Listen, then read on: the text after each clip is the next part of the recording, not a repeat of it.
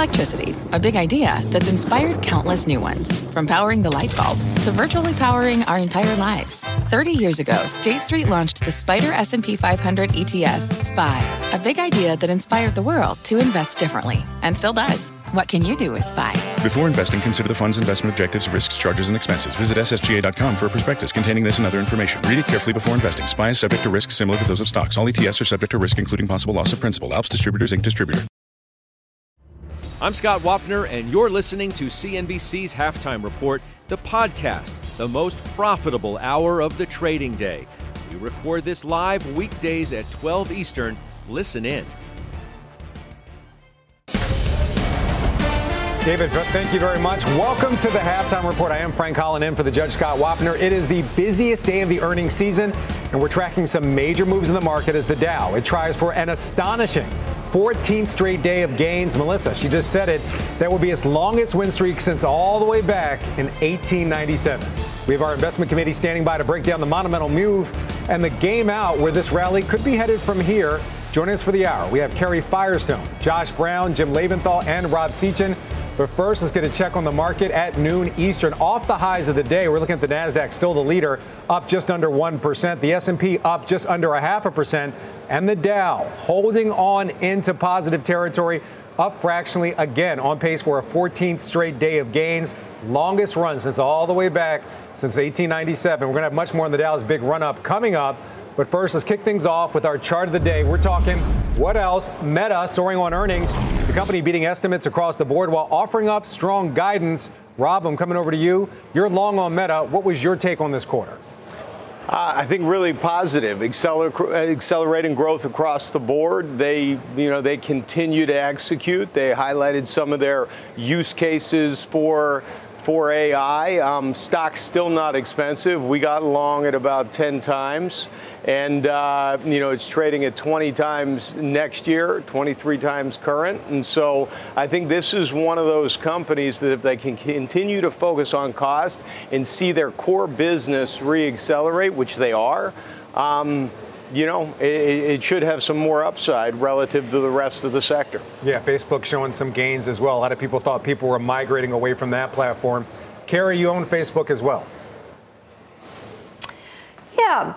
Well, what we've seen is what we expected, which is started with cost cutting and cost rationalization. And they had excess employees and they had projects that were very, very unprofitable. So they did all that. And then we were in a recession for digital advertising. And now we're coming out of that recession. We're starting to see better numbers in terms of usage and impressions. The prices are still weak. Prices are still down 18% ad prices. But once you have demand, kick in for a while, we'll start to see better pricing. And that will move the earnings and profitability.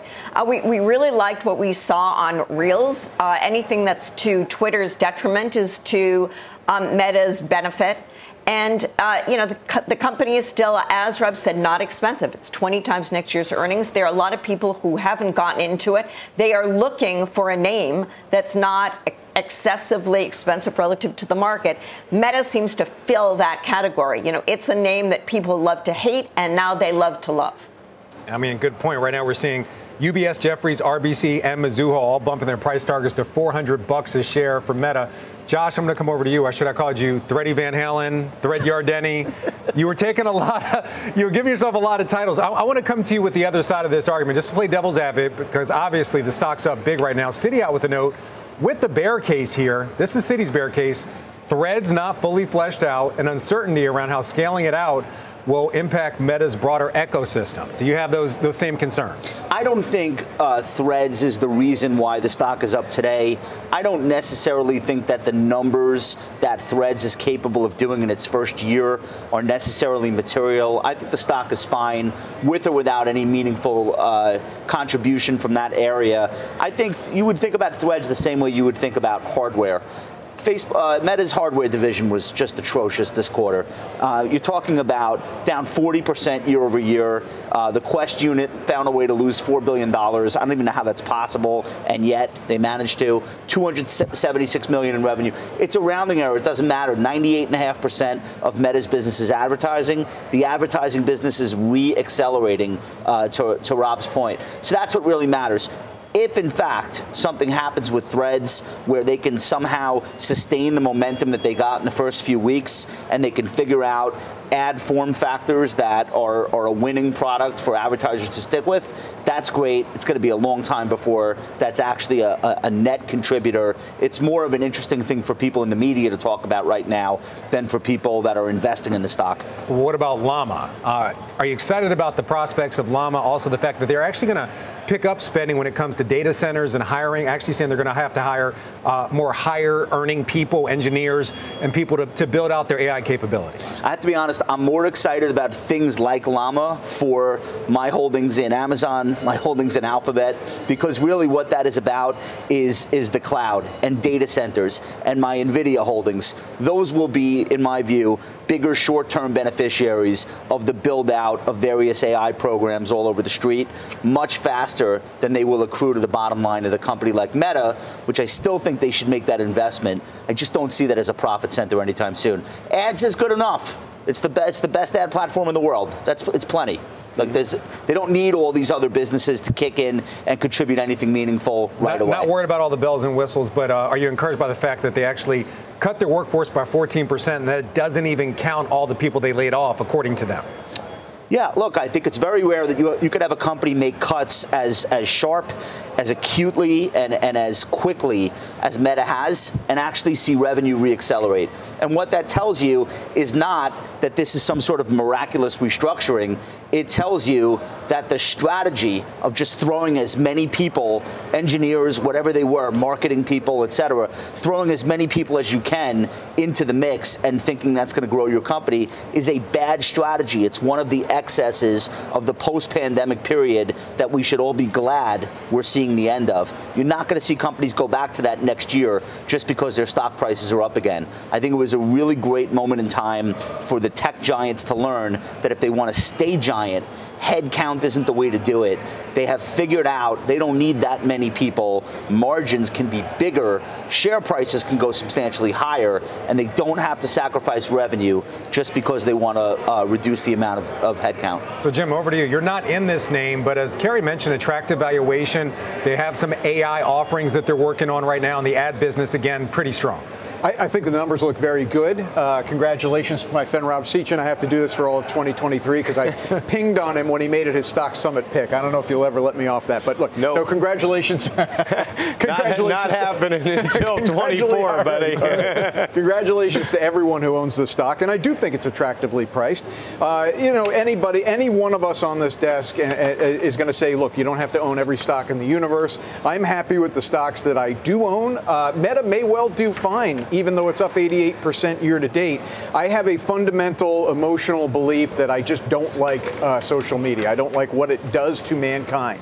Now, people can pillory for me for that, but it's for the same reason that I haven't owned Philip Morris or tobacco stock in my entire 45 years of investing. And I applaud everybody who makes money. I don't judge you. It's just not for me. Kerry, we got to look at both sides of this. Any thoughts about the increase of expenses to build out its AI capabilities? A lot of that on data centers, also on staff, engineers, things like that? I don't know how they can avoid it. I mean, if you're going to go all into AI, and I think that Meta is one of the companies that one expects to be doing that, then they have to spend the bucks. So it's a very, very profitable business. You know, we look at these companies and the amount of leverage they have and high profitability, it's just unbelievable. I mean, that's what software does. It provides enormous margins. So if they have to spend some of it, that's what they've got to do. And I'm sure they're doing it I hope they're doing it as efficiently as possible. You know, they don't have a great track record if you look at what they spent over the last few years. But, you know, I think that Zuckerberg and company have gotten some religion about spending. And, you know, it's our belief that, you know, AI is, you know, it's coming. It's starting to come to the world. And in order to be a leader, you have to just invest appropriately. Hey, Carrie, it's Josh Brown. Do you agree with me that there's a bigger lesson here, which is that even though Zuckerberg has all the votes here, and there were concerns that he could, run it into the ground, spending on the metaverse, and there was nothing shareholders could do about it, market-based signals still work. And when you have a stock like this that gets more than cut in half, there's always the opportunity for a company to change, to make improvements, and it's almost like a living, breathing example of why you shouldn't give up on a company just because they have a bad quarter, a bad few quarters. I feel like this is like a great reminder for all of us with all of the stocks that we're involved with, how quickly things can turn around. What do you think? Yeah, well, exactly. I mean, I've been doing this most of my life, and I have had so many cases of stocks that we believed in, and I believed in that fell apart. And the reasons would be complicated, some of which were self-induced, but there were other market factors. And, Meta was one of those names that there were many things going wrong. If you think about Cambridge Analytics, I mean, many people who own it now don't know what I'm talking about. But there was that whole privacy problem and drove people away just in hordes. So, they're a somewhat different company, but the base of it was still strong. Look at GE. GE is a stock that a company everyone loved to hate 2 years ago. And, look at the chart of GE. I mean, maybe GE will change its name and then, no one will remember that it was, in the doghouse forever. But, that's been an incredible stock. And, we all have these types of names, and it's good to remember what is the reason that you bought it and go and revisit that case and that argument and see if it's still valid, and if it is, and you can still trust that it's moving forward. Yeah, I mean, I think that's why we love this business and the opportunity it gives us. Yeah, Meta shares again hitting a 52-week high, up 6.5% right now. Seach, I want to come back over to you. Is this a broader read on social media, or is Meta just a different story right now when it comes to its ability to continue to grow Facebook while at the same time growing Reels? And the AR business, it doesn't seem to be working right now, but you see some upside down the road. Mark Zuckerberg, this didn't even get really mentioned, but announcing Quest 3 still coming up later this year, the VR AR headset.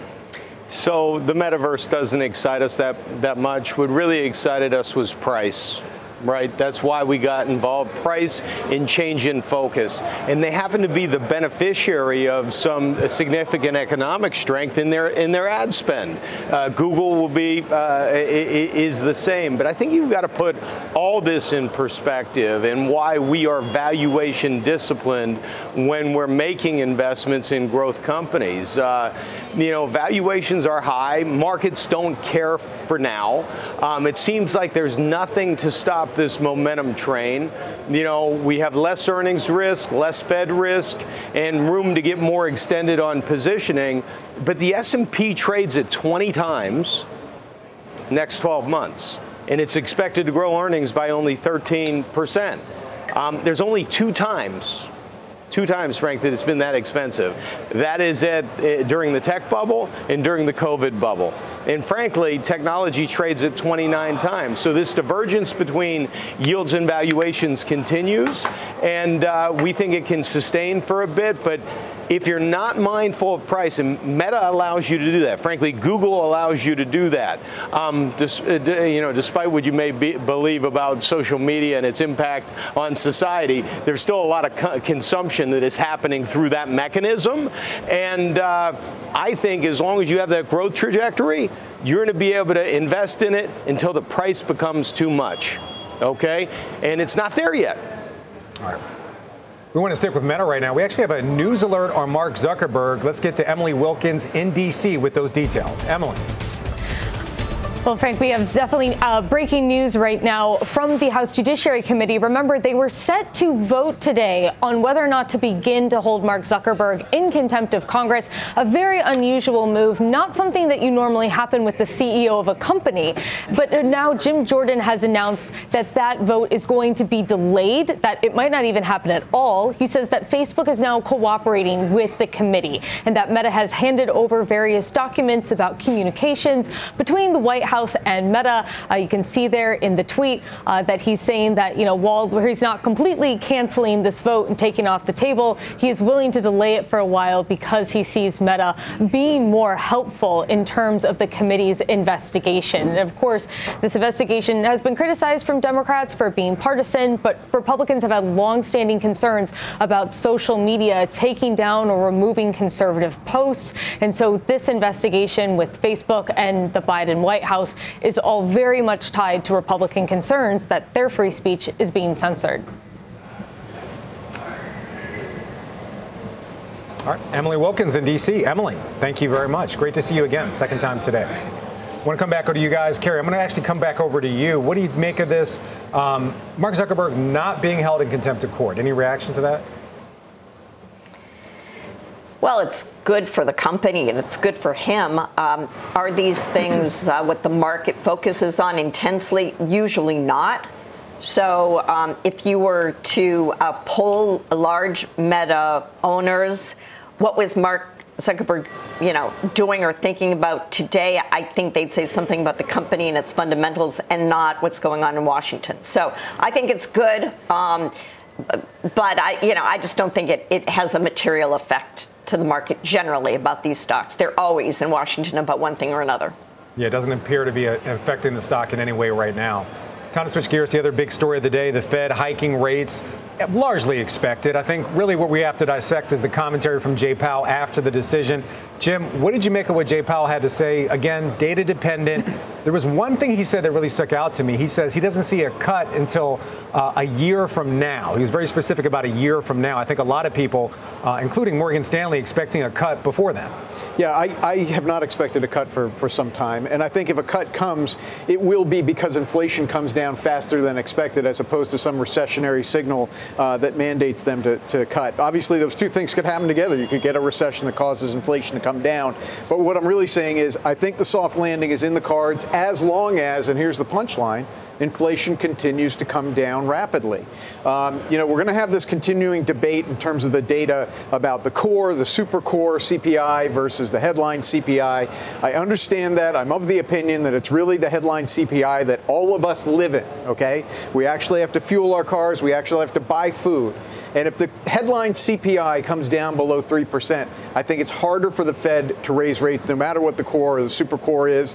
If that's the case and the Fed's done being data dependent, I think the market can easily continue to rally, the economy continue to expand, even at these rates for the next year. Yeah, I think quite a few people share that opinion. Rob, I want to bounce this off you, that Morgan Stanley note I was referencing. It says in part, we continue to see a soft landing for the economy this year with inflation and wages slowly easing as well as job gains.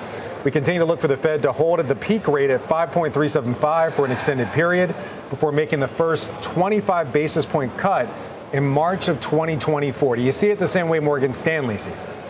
No, I think we see that there's the likelihood of another hike at a minimum. That's our view. We are saying it's data dependent, but right now the data looks incredibly strong, despite the fact that prices are moderating. And I don't think the Fed wants to make the mistake of Arthur Burns and start too early. I think we need to see a significant disinflationary pressure before, the hiking comes off the table. The hiking discussion comes off the table. It's just, we're not there yet. And the beauty of this is the economy, the patient has been incredibly strong. That's mostly about jobs, their spending. And so when jobs are as strong as they are, you're not going to see a lot of impetus for, a pivot from this yet. There could be a longer pause, but there's not an impetus for a pivot unless we see some ugly data. Right. Speaking of Rob's point, I want to bounce this off you, Josh. GDP coming in better than expected, 2.4%, topping the estimate of 2%. I think more important than any individual economic data point, especially one like GDP, which is clearly in the past and prone to revision. Let's just look at how the yield curve is acting. We're getting steepening today. I think this is the really big thing here. All of the yields across the entire curve are north of 4%, except for the 10-year. That's the belly of the curve at 3.95, I think. But think about this. Right now, the 5-year is up 12 basis points to 4.2-ish. the 1 month, the 4 month, they're all 5.4-ish. When you get yield curve steepening of the magnitude that we're seeing, and you get that inverted yield curve down below 1%, which, believe it or not, it's extreme for most periods of time. For right now, it's actually pretty mild. When you get that, it tells you that there is a concerted wave of belief washing over everyone all over the world. Keep in mind how big the Treasury market is, that we really could conceivably have a scenario where we have the last of the rate hikes. Maybe there's one more. 5.5, 5.75 on overnight rates. You don't have a collapse in the housing market because of lack of inventory. You don't have a wholesale collapse of the labor market just because of demography, and you get this situation where we grow accustomed to an actual positive interest rate, and the economy still finds a way to grow. I'm not saying it's like a done deal forever. I'm saying if that's the environment for the next 6 months to a year, and that's what the bond market looks like it's coming around to, stocks can continue to work against that backdrop. You've got 3 Dow Jones Industrial Average stocks making 52-week highs right now, today. That's pretty rare, actually, that you get that many in one shot. But think about this. Boeing, Cisco, Walmart, what do they have to do with each other? Absolutely nothing. So you've really got a nice dispersion of returns across different sectors. You've got it with a steepening yield curve in the bond market. You've got declining volatility in stocks, and you've got some of the more bearish strategists coming around to the possibility that we don't have to have a recession this year. It's a nice environment to be in. It's been a while. So, Jim, he says GDP doesn't matter, but bond yields did rise after that GDP report.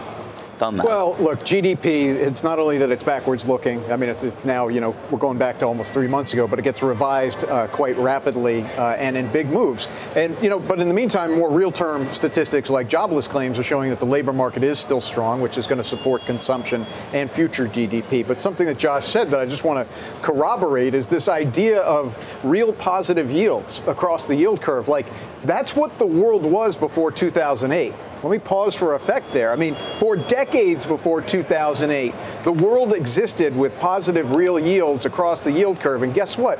You had periods of time like 1982 to 1999, which was a phenomenal bull run, culminating in 5 years of about 25% per annum returns in the S&P 500.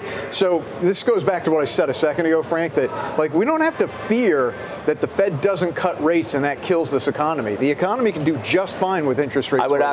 I agree. I would actually argue the last thing you should be looking for right now is a rate cut, because that would be indicative of, oh, wow, they need to cut rates so soon after hiking this many times. While we're having this bond conversation, Rob, give me a second. I actually want to play some sound for you guys. I'm going to get your reaction. This is from Jeff Gundlach yesterday talking about his outlook when it comes to bonds. Back last September at an event, I said, I think the 10-year's already peaked. And I was right. That's the 10-year has been very, very calm and is not even that. It's fairly far below where its peak was. I mean, it's about 40, 50 basis points below.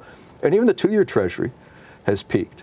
With the Fed raising rates, since the regional bank crisis, it hasn't put the 2-year into any sort of form of distress.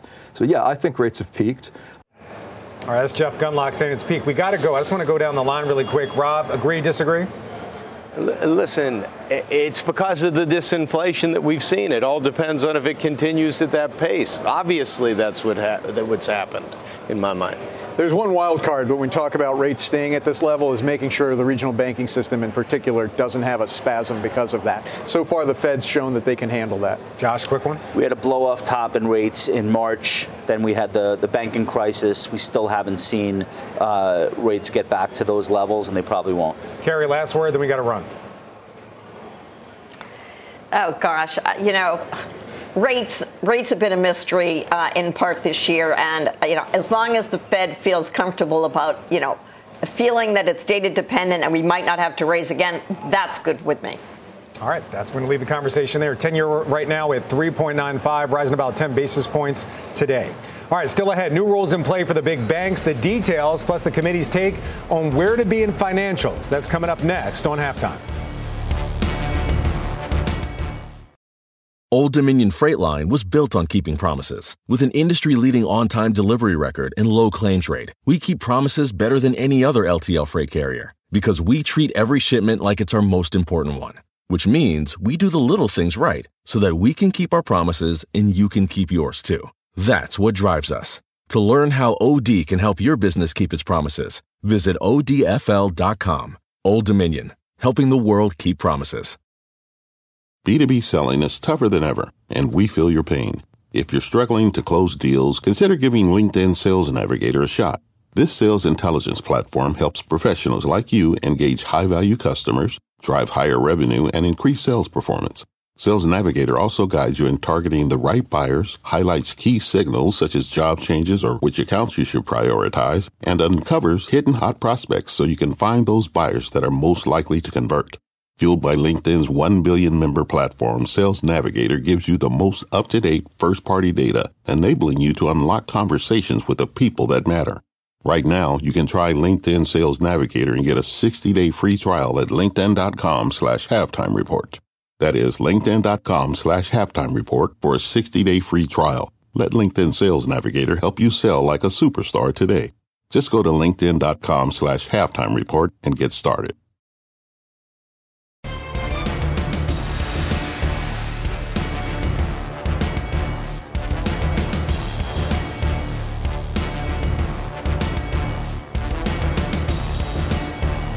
All right, you're seeing it there. The Dow on track for a 14-day winning streak, longest since 1897. Welcome back to Halftime. We have some fresh news on the banks breaking today.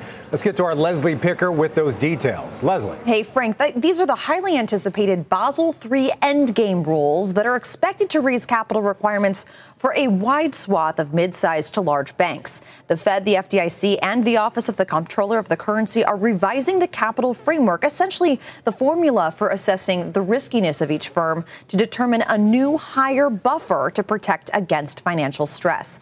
These changes would result in an aggregate 16% increase in common equity Tier 1 capital requirements. The effects vary for each bank based on activities and risk profile, and regulators say most banks currently have enough capital to meet these requirements. A big change, if these rules are implemented, would involve the way riskiness is calculated. Regulators are proposing that banks scrap their internal models in lieu of new standardized ones for risk-weighted assets, as well as an expanded one that includes 4 elements: credit risk, market risk, operation risk, and credit valuation adjustment risk. That's essentially losses on certain derivative contracts or potential losses. The proposal also includes several elements in response to the recent turmoil in March and April, expanding the scope of certain regulations to include mid-sized banks with assets as low as $100 billion. Now, none of this will go into effect immediately. There's a comment period through the end of November, and the banking sector is expected to push back. The final version of the rules will not be fully phased in until July 1st, 2028. So not quite the end game, but close to it, Frank. All right, Leslie, thank you very much. Our Leslie Picker. All right, Jim, you have the most exposure here. What's your take on this? Really focused on Tier 1 capital. Again, long horizon for this to take effect, 2028. Yeah, I mean, we're 4.5 months downstream from Silicon Valley Bank, Signature Bank, and all of that. And since that moment in time, the market, anyone who's invested in financials has expected higher capital requirements. So this is not a surprise. Frankly, the time frame in which we're going to have comments on this, pushback, and then eventual implementation means that anything that's being proposed today is not even close to what the final form is. However, we should expect capital requirements to go up. I don't want to sound like a school marm, but that's probably a good thing, right? Because we continue, whenever the Fed raises interest rates or something funny goes on in the economy, to have some bank on the margin that has problems. Is this going to change dramatically the return on equity for a JP Morgan, Citigroup, Wells Fargo? I doubt it. On the margins, it will change it a little bit, but it's really not going to change the investment thesis here. Put simply, these stocks are very cheap right now, in part because of expectations of higher capital requirements. Rob, you got some exposure too. You own JP Morgan. You're also making some trim in the financial space. Trim's really in Jefferies, and it's really because of a price move that we've seen, a valuation move that we've seen 50% over the last 7 weeks. So just trimming that exposure. JP Morgan's one of our largest holdings. It's woken up recently. It's moved from 1.2 times book to 1.6 times book. Frankly, it's one of the best franchises in the space, and we're going to continue to own it. And Wells also is relatively cheap. I think the important thing is the stress test should not bother these big banks. We have gone through a period where these two banks, Wells and JP, were among the best performers in the space from a stress test standpoint. Their capital was barely impacted in a severe downturn scenario. And so you have that margin of safety. Plus, there's been this pickup in that they're able to pay a lot less for deposits. And so their net interest margin spread that they make on loans is pretty significant relative to their competitors. They hold all the cards right now, these banks. Josh, give you the last word on this. You own JP Morgan as well. Yeah, JP Morgan funds itself very cheaply. That's the big difference between a very small handful of these larger banks that we talk about and pretty much everyone else. And that difference has been a very important distinction in terms of which stocks have worked well this year and which stocks haven't. I don't think that changes anytime soon. I'm also in Berkshire Hathaway. It's 8 or 9 points away from an all-time high set in March of 2022. I think it does break above that high. Think about the businesses that Berkshire has been focusing investment on lately. Obviously, energy stocks. They've made huge open market stock purchases in some very large energy companies. Apple is the biggest holding. Apple is about a quarter of the market. Their stake in Apple is a quarter of Berkshire's market cap. It's about half the equity portfolio. And I think if you think about where they make their money and how, you think about the environment that we're in right now, from a macro standpoint, that is a stock that can continue to work its way higher this year. So I actually like Berkshire, not only in the long term, but the short term as well. Yeah, check on financials right now in the red, down almost 0.5%. All right, time now for the headlines with our Bertha Coombs. Bertha. Hey, Frank. Another indictment of Donald Trump may be imminent. 3 sources with direct knowledge of the situation telling NBC News that lawyers for former President Trump are meeting with prosecutors in the special counsel's office today and have been told to expect an indictment against the former president. Mr. Trump announced last week that he was the target of the grand jury investigation into the January 6th riot and efforts to overturn the 2020 election. North Korea leader Kim Jong-un met with the Russian defense minister to discuss military cooperation.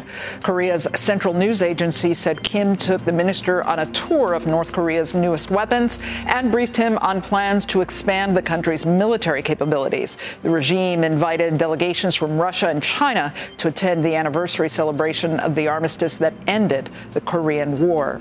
And a group of bipartisan senators is coming together to make sure Americans have access to prescription drugs. They introduced legislation today to boost drug stockpiles by increasing drug manufacturing here in the U.S. Their measure is in response to a March report that found nearly 300 medications, some of them life-saving, are in short supply nationwide, including, Frank, a widely used generic cancer drug, cisplatin, that is manufactured here, but that's had some manufacturing issues, so people had to look abroad to replace it. All right, Bertha, thank you very much. Our Bertha Coombs back in Inglewood Cliffs.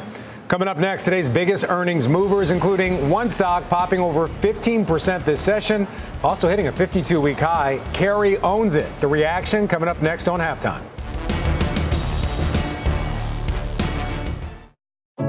What does it mean to be rich? Maybe it's less about reaching a magic number and more about discovering the magic in life. At Edward Jones, our dedicated financial advisors are the people you can count on for financial strategies that help support a life you love. Because the key to being rich is knowing what counts. Learn more about our comprehensive approach to planning at edwardjones.com/findyourrich. Edward Jones, member SIPC.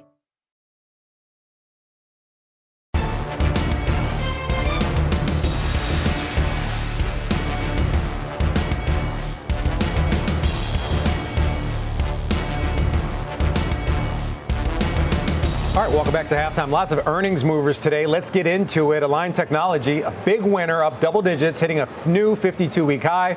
Kerry, you own this name.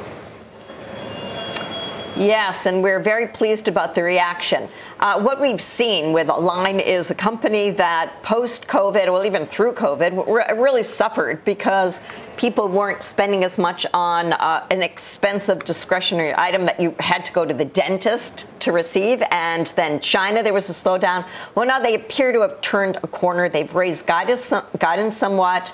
Not only do they have the clear liners, but there's a lot of scanning equipment and services they provide to a broader range of practices.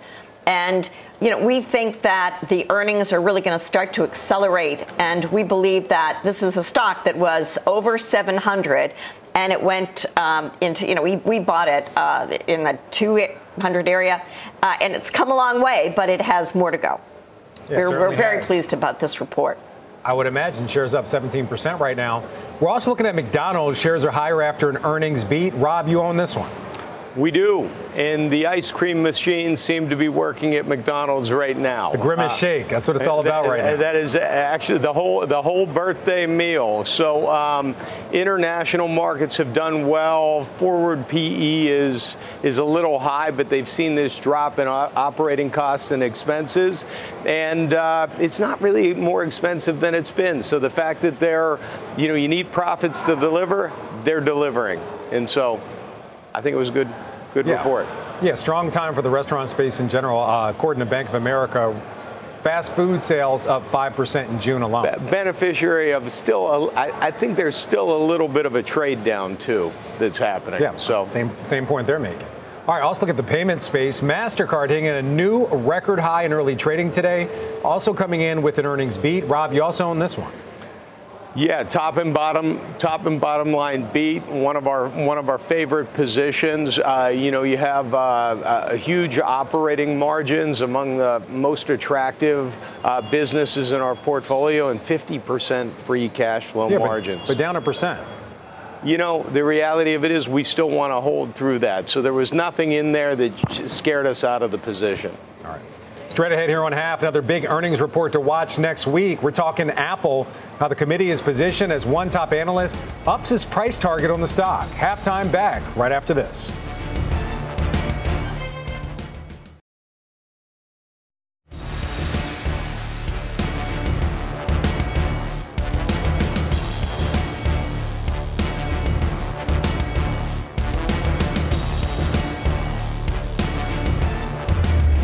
All right, we are back with our call of the day. We're talking Apple. Bernstein upping its price target to $195 from $175, saying it's cautious on the stock into earnings next week, but see some area of potential upside. Their rating remains market perform.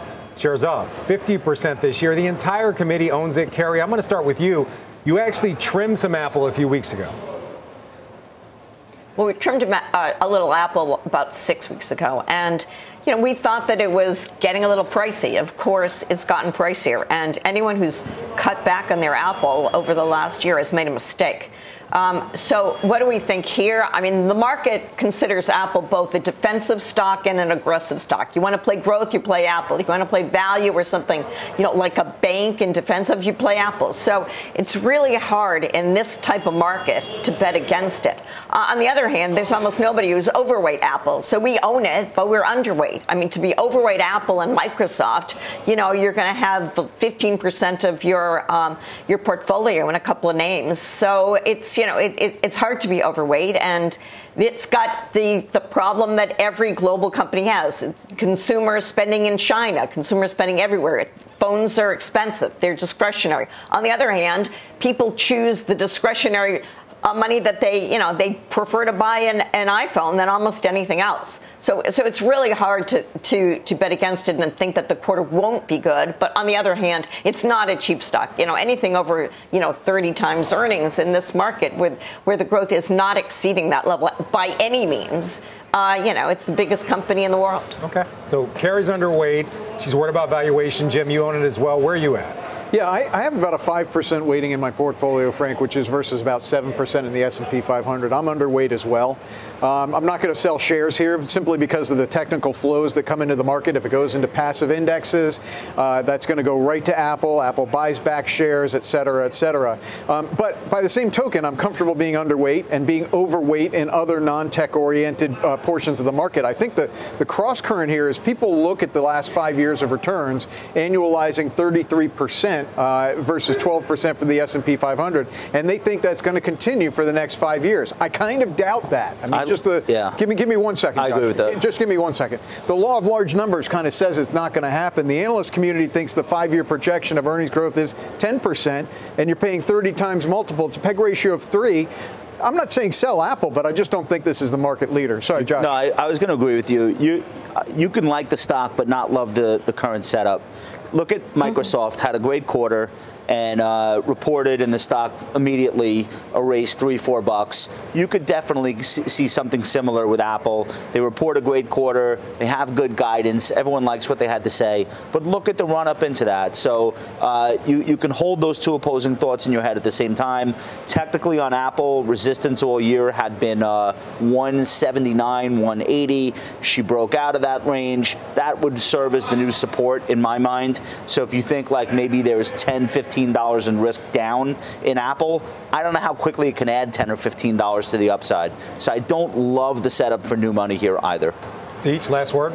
Think about it. It's too expensive to be overweight. It's too well run to be underweight. We're neutral, but think neutral to the Russell 1000 growth in our growth portfolio is 13%. Okay. That is so significant, and that's what endorses Jim's point. If you have those flows, it's going to continue to head higher. So I don't want to be either side of that. All right. We got to end the conversation there. Apple earnings coming up on August 3rd. Stay with us. The committee's making moves. We'll start with Josh's latest buy. That's coming up next on Halftime.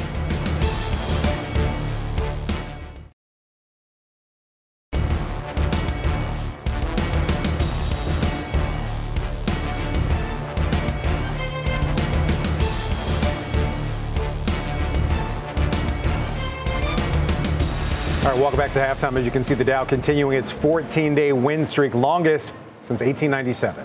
All right, time now to get some investment committee moves. Josh, you have a new buy. You know those like really dumb people in your life who think they're smart and nobody like ever. No, but you know what I like the people that are like they heard something on TV and they just like repeat it to everyone because. So, this is a great by the way, setup. If you don't know who that person is, you're probably it. It might be me for some people, to be honest with you. It might be me for some people. Commercial real estate. The dumbest people I know who think they're smart love to tell me about how much trouble commercial real estate is and how effed the office market is and on and on and on. Because they heard other smart people say that 6 months ago, they latched onto it as a soundbite. And when they're in the moment at a cocktail party, that's like the go-to. Oh, yeah, office real estate. All right, but in real life, they're not that smart. Here's what's going on. It's a very challenged period of time if you're in office real estate. Probably going to suck for at least a year, maybe longer, as everyone adjusts to this new reality where B and C class buildings can't get arrested and all of the quality tenants move themselves into the few A buildings in every city. It's going to look worse than it really is. Empire State Realty Trust, this is a REIT. Basically, it's the Empire State Building, but publicly traded. I own it. I bought it yesterday. I walked by my property this morning. I rubbed my hand alongside of it as I moved around the corner, 34th Street and 5th. Long story short, this is a stock that's been a REIT that's been cut in half for very good reason. It's a tough business, but this is an A building. Actually, it's the most famous piece of real estate on planet Earth. It's the 2 years in a row, the second most widely visited tourist attraction, according to somebody. But most importantly, wait, what? Come on, Josh. Forget about that. This is the most colorful setup for a talk about REITs in human history. Frankie, wait till they give me my own show. You have no idea. All right, listen. Here's what I want you to know. The dividend is safe. Actually, they're also buying back shares in the open market last quarter. They reported last night. They're having a conference call, I think, during our show, so I didn't listen to it, but the stock's going up. I assume it's good. The Empire State Building will be fine. They have some other properties. They got rid of something in Westchester. They own some residential, but mostly it's the Empire State Building. 90% occupancy for their commercial real estate. It's okay. It's a very depressed valuation. I plan to hold this for at least 2 or 3 years. Don't follow me into it for a trade. It's not what this is. It's an income plus total return vehicle. My Josh, goodness. By the way, anybody cares, the yield's 1.5%. That amazing. I'm going to clap for you. I don't know how you did that.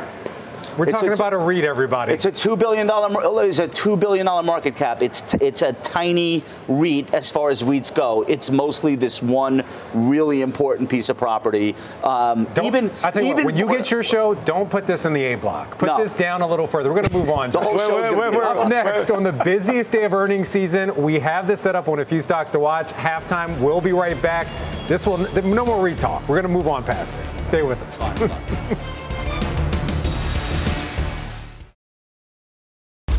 Welcome back. Exxon on deck with earnings tomorrow before the bell. Jim, you own this one. ExxonMobil starts with the letter E, same letter that starts at Empire State Realty Trust, but we're not going to talk about it. ExxonMobil, look, a lot of people, sorry. Jim, you got to be serious. Do you have dumb friends too? My fault. A lot of people look at ExxonMobil and they say, look, this stock stinks. It's done nothing all year. Calm down, all right? The 3-year return on this annualizes to 44%. When you have that sort of a gain, there is a consolidation period that inevitably follows. That's what we're in right now. Now, it's probably going to break out, not just because of the valuation, looking at multiples or dividends or share buybacks, but because we're going to be refilling the Strategic Petroleum Reserve. China is likely to stimulate its economy, and our economy is doing a lot better than expected. So demand's going up. Supply is hard to find. ExxonMobil is in a good spot.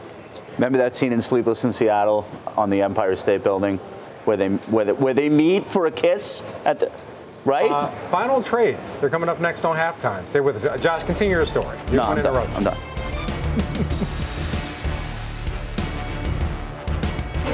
Are you following the Halftime Report podcast? What are you waiting for? Look for us in your favorite podcasting app. Follow the Halftime Podcast now.